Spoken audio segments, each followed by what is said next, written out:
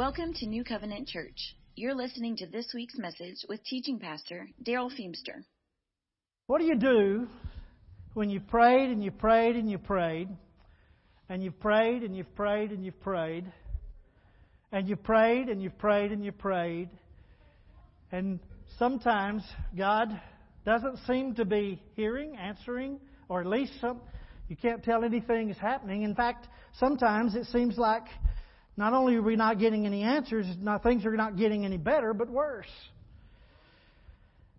I want to invite you to turn to the book of Habakkuk in the Old Testament. Open to Psalms and go right. If you have your smartphone, type in HAB and it'll take you there. We're going to be looking at the book of Habakkuk over the next 3 weeks. And how would you like to turn your worry into worship? Or your sorrow into song? How would you like to turn your question marks into exclamation points? That's kind of what Habakkuk is about. Habakkuk starts out in sorrow and ends in song. It starts out in worry and fear and ends in worship and faith. Starts out with questions and ends in exclamations. Habakkuk. Are you anywhere close? Some people say, I ain't trying. Habakkuk was a prophet of God during a time of global uncertainty, economic recession, and social instability. Sounds like our news today, right? His name, Habakkuk, means to embrace. But it's not the hug kind. It's the kind a wrestler has when he gets a grip on you and he hangs on and twists in the hopes of winning. Habakkuk is a prophet who is wrestling with God. He's a contemporary of Nahum, Zephaniah, and Jeremiah. And we mostly remember Jeremiah. Jeremiah was the weeping prophet who prophesied that Israel, because of their sin, was going to go into captivity for 70 years. Habakkuk is a contemporary of Jeremiah, and Habakkuk gets a vision of this taking place. He has a burden, an oracle. He sees what's coming. Now, most of the Old Testament prophets, when you read the prophets, you're going to find that prophets are those who get a word from God and then say it to the people like, thus saith the Lord, and they're speaking it out to the people. But Habakkuk is totally different. Habakkuk, he literally invites you into a dialogue. He is writing down what he is seeing and what he's saying and what God is saying to him.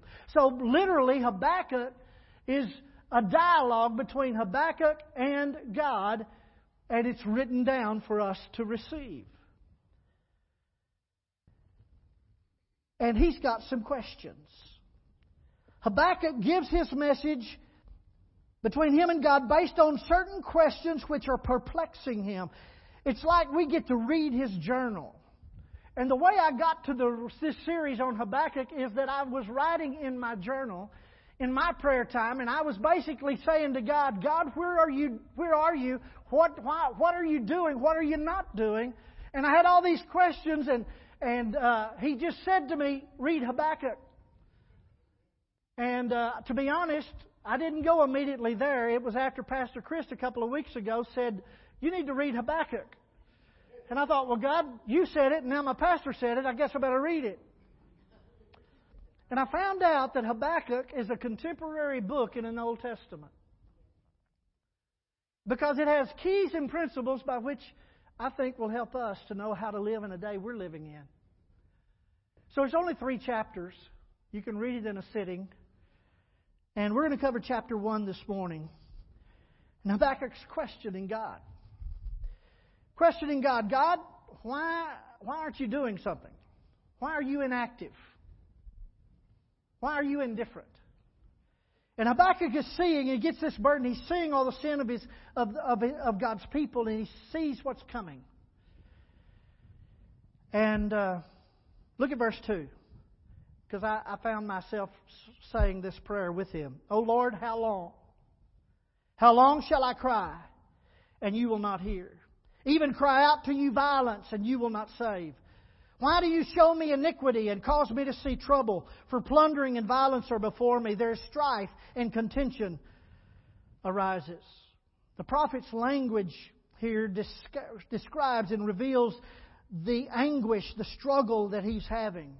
The word cry here, the first cry, means simply to call for help. But the second cry is a word that means to scream, to call out with a loud voice of desperation. And he uses words like violence, iniquity, trouble, plundering, strife, contention. He's seeing all of that going on around him.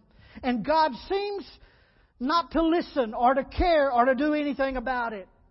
Does God care? Does God care? But you notice where Habakkuk's eyes are focused. They're focused on the issues at hand. That's not wrong, but that's not the whole story. What's going on is not the whole story. What is even fixing to happen is not the whole story. There's a story behind the story. There's a story within the story of God's presence and power. But Habakkuk is being shown, I believe, by God Himself. In fact, Habakkuk says, "Why do you make me see it?" He's letting him see what things were really like, not to confound him or to confuse him, but to draw him to relate and to come to know and experience God in a different way. And let me say this to you. When you have big questions with God, God rarely gives you an explanation. But what He wants to do is give you a revelation. Because I found out something, we can tear explanations apart and tell Him why it won't work. But when you get a revelation, everything changes. So Habakkuk sees just how far things have fallen around him. Verse 4, look at verse 4. You're talking about reading the newspaper. Therefore the law is powerless, and justice never goes forth. For the wicked surround the righteous, therefore perverse judgment proceeds. That word perverse judgment proceeds. Literally, the word is perverted justice. Justice is perverted. The laws were ineffective. Unrighteous judges who would not uphold the law, they either ignored it or twisted it. And since justice was perverted, both life and property were insecure. Does that ever sound normal? Miscarriage of justice was the order of the day. Now I'm talking about God's people. Justice wasn't anywhere to be found. It had fallen in the streets, another prophet says. Because God did not punish sin immediately, men thought they could sin on without impunity or without punishment. They thought they was going to get by with it. You've got to come next Sunday to see what that answer is. The wicked appear to be uncontested. Habakkuk says, God, we're in a mess. And God seems to be doing nothing and is silent in human affairs. But folks, listen, God wasn't silent. In fact, He was shouting loudly in the current issues of that day and in the current issues of our day. And in verse 5, we hear His answer. Verse 5, Habakkuk says, "Look among the nations and watch. Be utterly astounded, for I will work a work in your days which you would not believe, though it were told you." Boy, doesn't that sound like a great promise? When you read it, it sounds an incredible. Be astounded. I'm going to do a work in your days that you would not believe it if someone was to tell you. It sounds like a great promise until you read the next verse. Look what God's going to do. I'm raising up an enemy. The Babylonians, a cruel and violent people. They will march across the world and conquer other lands. They are notorious for their cruelty and they do whatever they like. God was planning to discipline His own people by using the godless Babylonians. Your Bible may say Chaldeans. They're one and the same.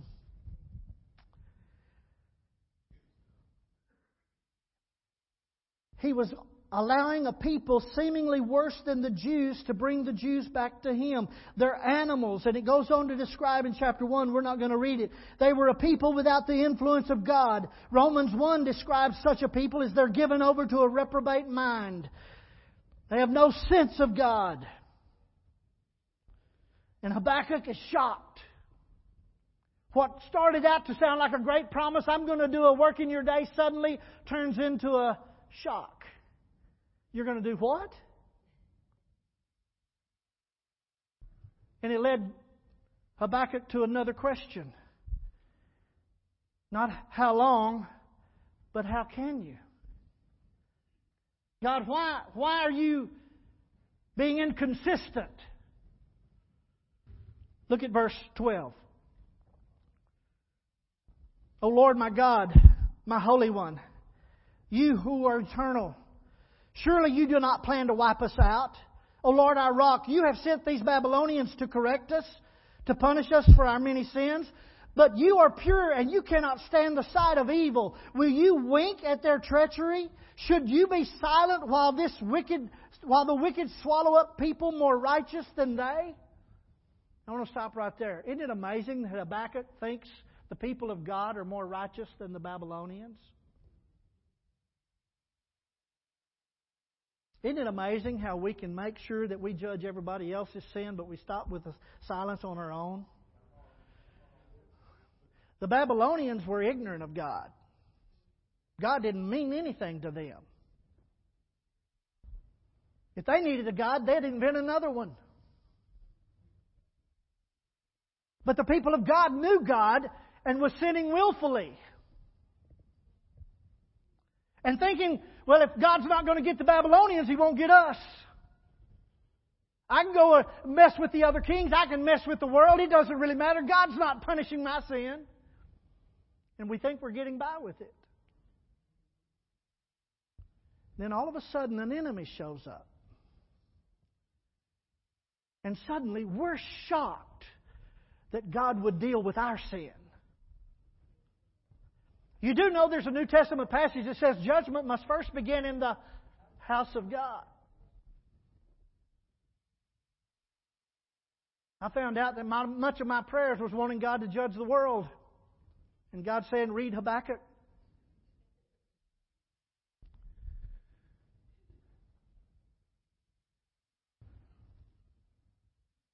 Why do we think we're better than the ones who don't know God? If we do what they do knowing God. Just a question.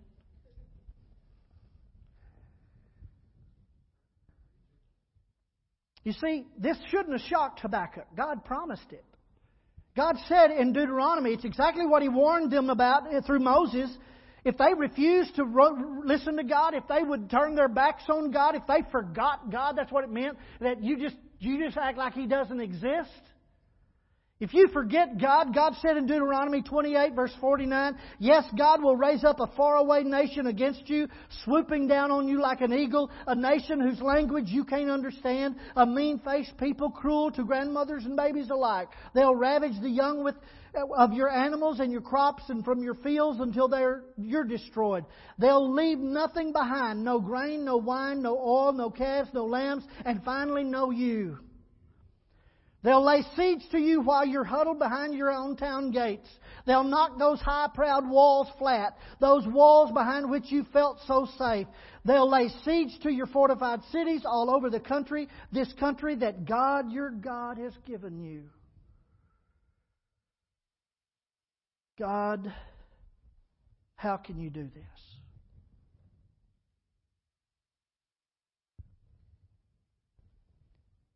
Habakkuk doesn't deny the need, but the fact that he would use evil, he doesn't deny the need for the people to be disciplined. You see, he was saying that. I'm seeing this violence, I'm seeing all this. God, where are you? And God says, I'm coming. I'm coming, but I'm coming in the enemy. How could that happen?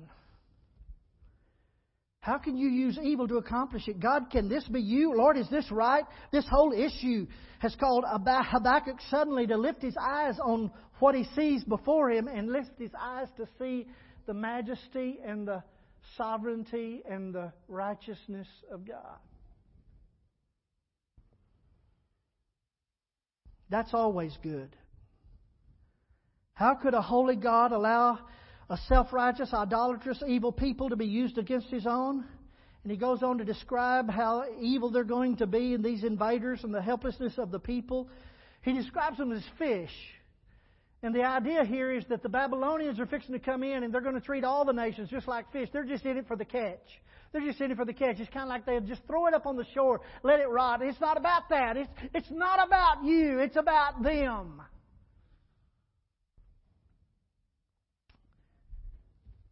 God, how can you let that happen? So Habakkuk in verse 17 kind of finishes up the first chapter and he says, will you let them get away with this forever? That's been written in my journal many times lately. Lord, are you going to let them get by with this forever?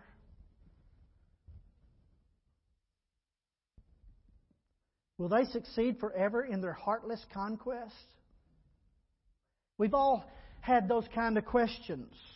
God, why does bad things happen to good people? Well, there's a problem with that. When are you going to find some good people? How come others seem to always get the breaks and we don't? Why do those who are living like the world seem to get all the benefits and we seem to have all the problems? Will you let them get away with it forever? I've been there. Have you? And we're not going to cover it, but Habakkuk 2:1, he gets up, climbs up into his watchtower, and he's going to wait to see what God's going to answer. And God doesn't give him an explanation. He's about to give him a revelation. You'll have to come back next week for the revelation. I want to show you the text of, and I said this in the first service, I have written down in my notes the text of Habakkuk, but I think it's the text of the Bible. The text of Old and New. It's Habakkuk chapter 2, verse 4. And it says this, behold the proud, his soul is not upright in him, but the just shall live by his faith. Message translation says it this way, look at the man bloated with self-importance, full of himself but soul empty. But the person in right standing before God through loyal and steady believing is fully alive, really alive.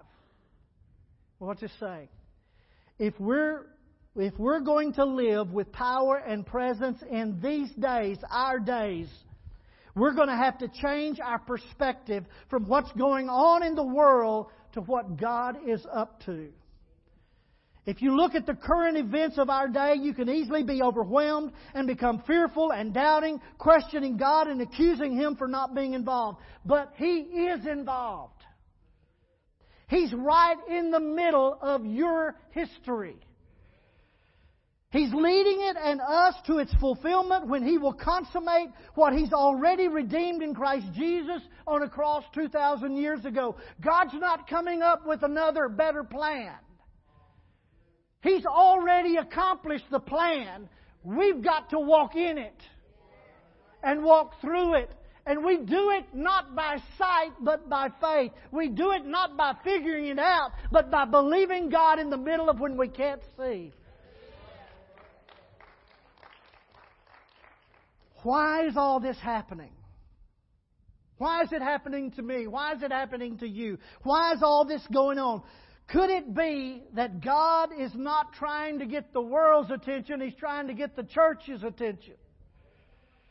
Could it be He's trying to get our undivided attention? And I specifically mean those words, undivided attention. It's amazing we can give attention when we have a problem. It's amazing we can get attention when we get in trouble. But how can we live in such a way that God has our undivided attention? Not attention on Sunday. But I get up in the morning, He's got my attention.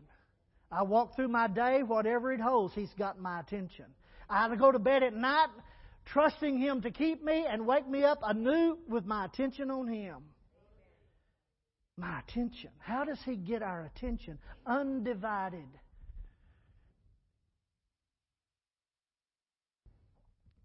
Could it be that He's bringing His redemptive discipline to a world that stands in rebellion toward His rightful rule of love?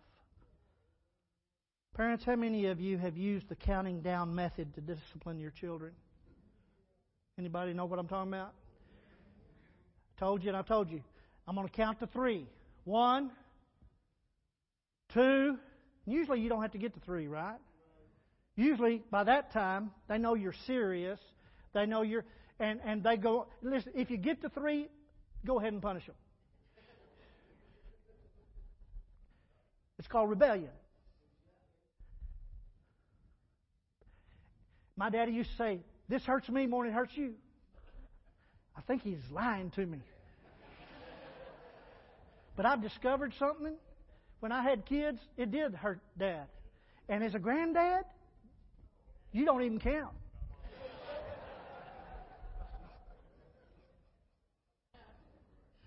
So let me ask you, parents, why do you count? You love them. You don't want them to. You don't want to discipline them. You want to get their attention, call them to recognize what they're doing, and to hear and understand and respond. You want to give them every chance. God loves this world far more than you can conceive. He's purchased and redeemed it with His own blood through Jesus Christ. There's nothing more that He can do. He's giving every opportunity for man to change his mind and choose a relationship with Jesus Christ. He's counted how many times? 1, 2, and we'll have a little bit of a revival. We'll have a little bit of turning. Well, I'll try harder next time. I'll start reading my Bible. 1, 2. It's amazing to me. You see, Habakkuk was living through that too. Through the reign of Josiah, they'd kind of turned around and they'd started to repent and they'd cast the idols in high places down. But Jehoiakim comes in and he just forgets everything Josiah was about. It's all about making money and getting ahead. And the next thing that's coming is an enemy. 1, 2. Has he got our attention yet?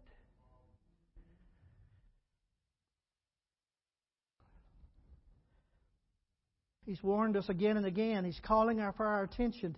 He's given us every chance. There's 3 steps. These are not going to be on my notes or on the day, but there's 3 steps found throughout Scripture for the fall of a nation. 3 steps. It's found in the book of Judges, but it's found throughout the rest of every time. The number one step is spiritual apostasy, which means you forget God. You turn away from God. Forget doesn't mean that you're absent-minded. Forget means you turn your back as if there's no God. Number 2, moral corruption. Number 3, political anarchy. 1, 2, 3. As bad as moral corruption is, that's not the root cause. As bad as political anarchy is, that's not the root cause. The root step is that they've turned their back on God. And we act as if God doesn't exist. That's the first step. The next step is just the revelation of the first. Few nations have survived. The only nation that really survives is the nation of Israel. After 70 years, they've turned their face back to God.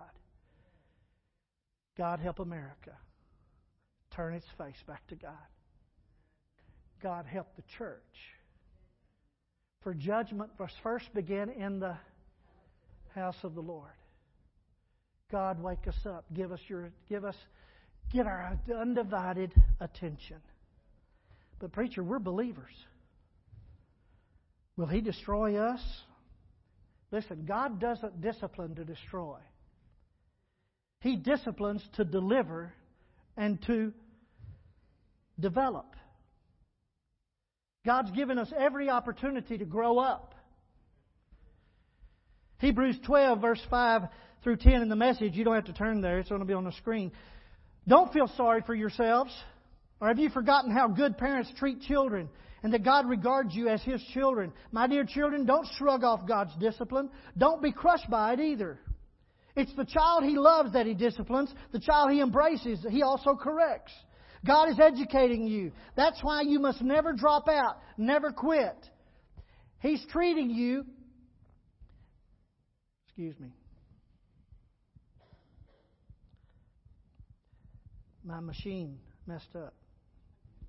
He's treating you as dear children. The trouble you're in isn't punishment. Listen to that. The trouble you're in isn't punishment, it's training. The normal experience of children. Only irresponsible parents leave children to fend for themselves. Would you prefer an irresponsible God? We respect our own parents for training and not spoiling us. So why not embrace God's training so we can truly live? While we were children, our parents did what seemed best to them. But God is doing what is best for us, training us to live God's holy best. How many of you have asked God, I want your best? God says, okay. We quote this verse, Romans 8:28. God causes all things to work together for those who love God and called according to His purpose. Did you ever think that He would use an enemy to make it good? God causes. God is at work. He is right now working. Well, preacher, don't you think this is all happening because we're at the end of times and Jesus could be coming any day? Absolutely. Hebrews 10:37-38 says this. The reason I said the text of Habakkuk was 2:4 and probably the text of the Bible because this same verse is used in Hebrews, used in Romans, and used in Galatians. Look at the Hebrews passage. Hebrews were going through all kinds of trouble and they were wanting to quit. They were wanting to quit. They were wanting to give in, throw in the towel, go back to the way it used to be. And look at what Hebrews 10:37 says, For yet a little while, and He who is coming will come and will not tarry. Now the just shall live by faith. But if anyone draws back, my soul has no pleasure in him. Jesus could come at any time. That's not the question. The question is, how do you live in the now before He comes? You live by your faith and by your faithfulness. The ones who are right with God will live by faith, by purposefully relying and adhering to the truth and the life of Jesus Christ right in the middle of current events. The word live is not just to survive. It means to have the fullness of life that can't be stopped. No Babylonian can take away what God has put within me. If you want a promise of the power that is within you, 1 John 5:4 says this, For whatever is born of God overcomes the world. And this is the victory that has overcome the world, our faith. What's going to get us through? Our faith. What's going to come out in the end? Our faith. What are you going to lean on when it doesn't make sense? Our faith. I'm not talking about a mental assent. I'm talking about a heartfelt lifestyle of believing God and acting accordingly.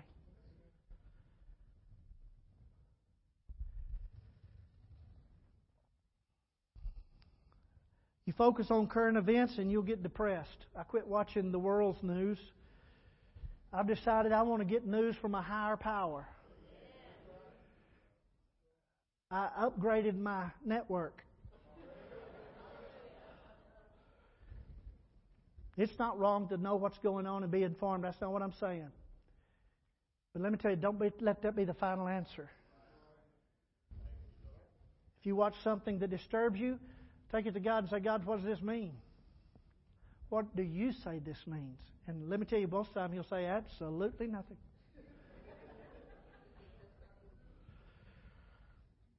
You focus on current events and you'll get depressed. If you focus on Jesus and let Him fill you with that faith that overcomes the world, you'll stand when everything else is falling around you. Because you don't stand in yourself. Let me tell you, by faith, when Christ comes to live in you, He not only takes care of the inside, He literally becomes the circumference to that which is all around you. There is a realm by which you can live in that it doesn't matter what's going on everywhere else. That thing will not touch you, cannot harm you. It may hurt your feelings, but it can't take away that which is essential to your living. Trust Him. What are you saying to me today? Lift up your heads. Quit whining. I have a spiritual gift called whining. It's of the wrong spirit. Change your perspective. Let the Lord turn your fear into faith, your worry into worship, your complaint into assurance, and your depression into light. The Lord's here this morning, and He's right at work in your life.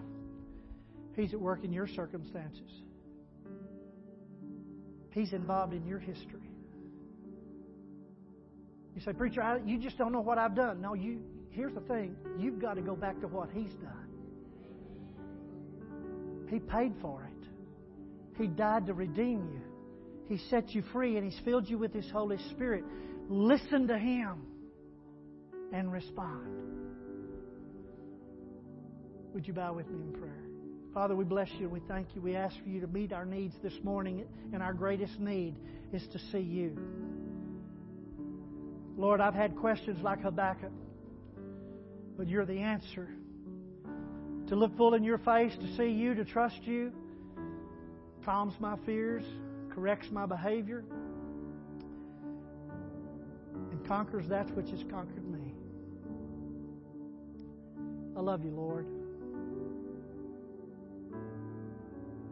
I want to know you.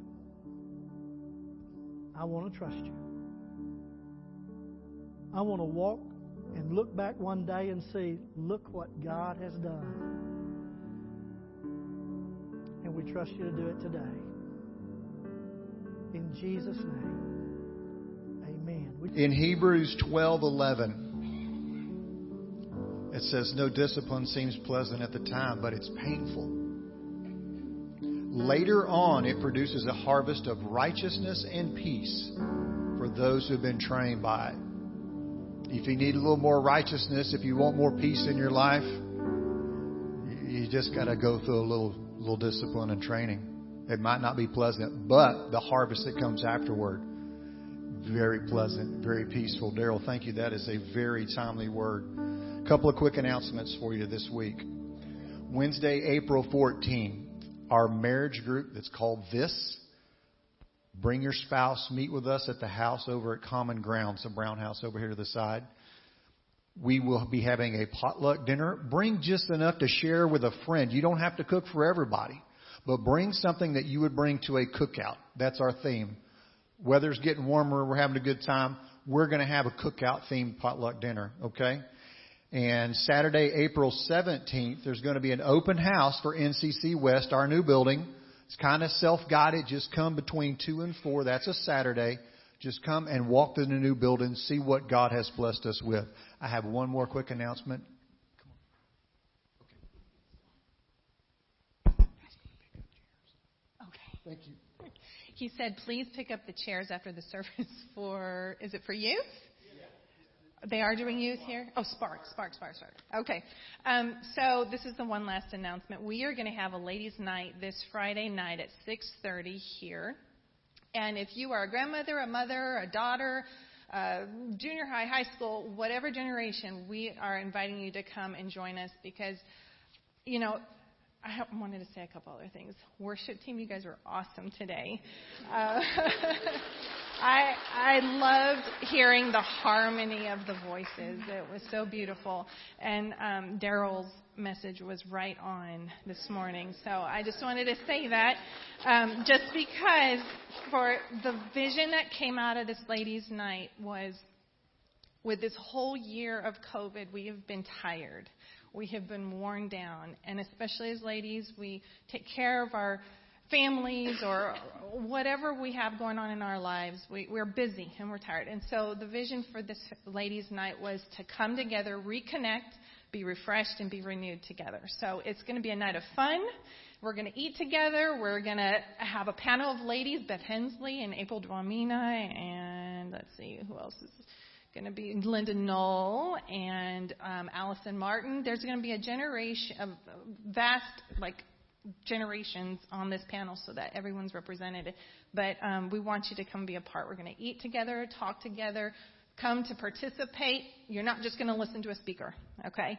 And we're going to play games with prizes. Everybody's going to leave with something. And we're going to have a time of worship. So please join us and sign up in the foyer so that we know how much food to get. We're going to have Schlotsky's dinner. So, all right. Friday, 6:30.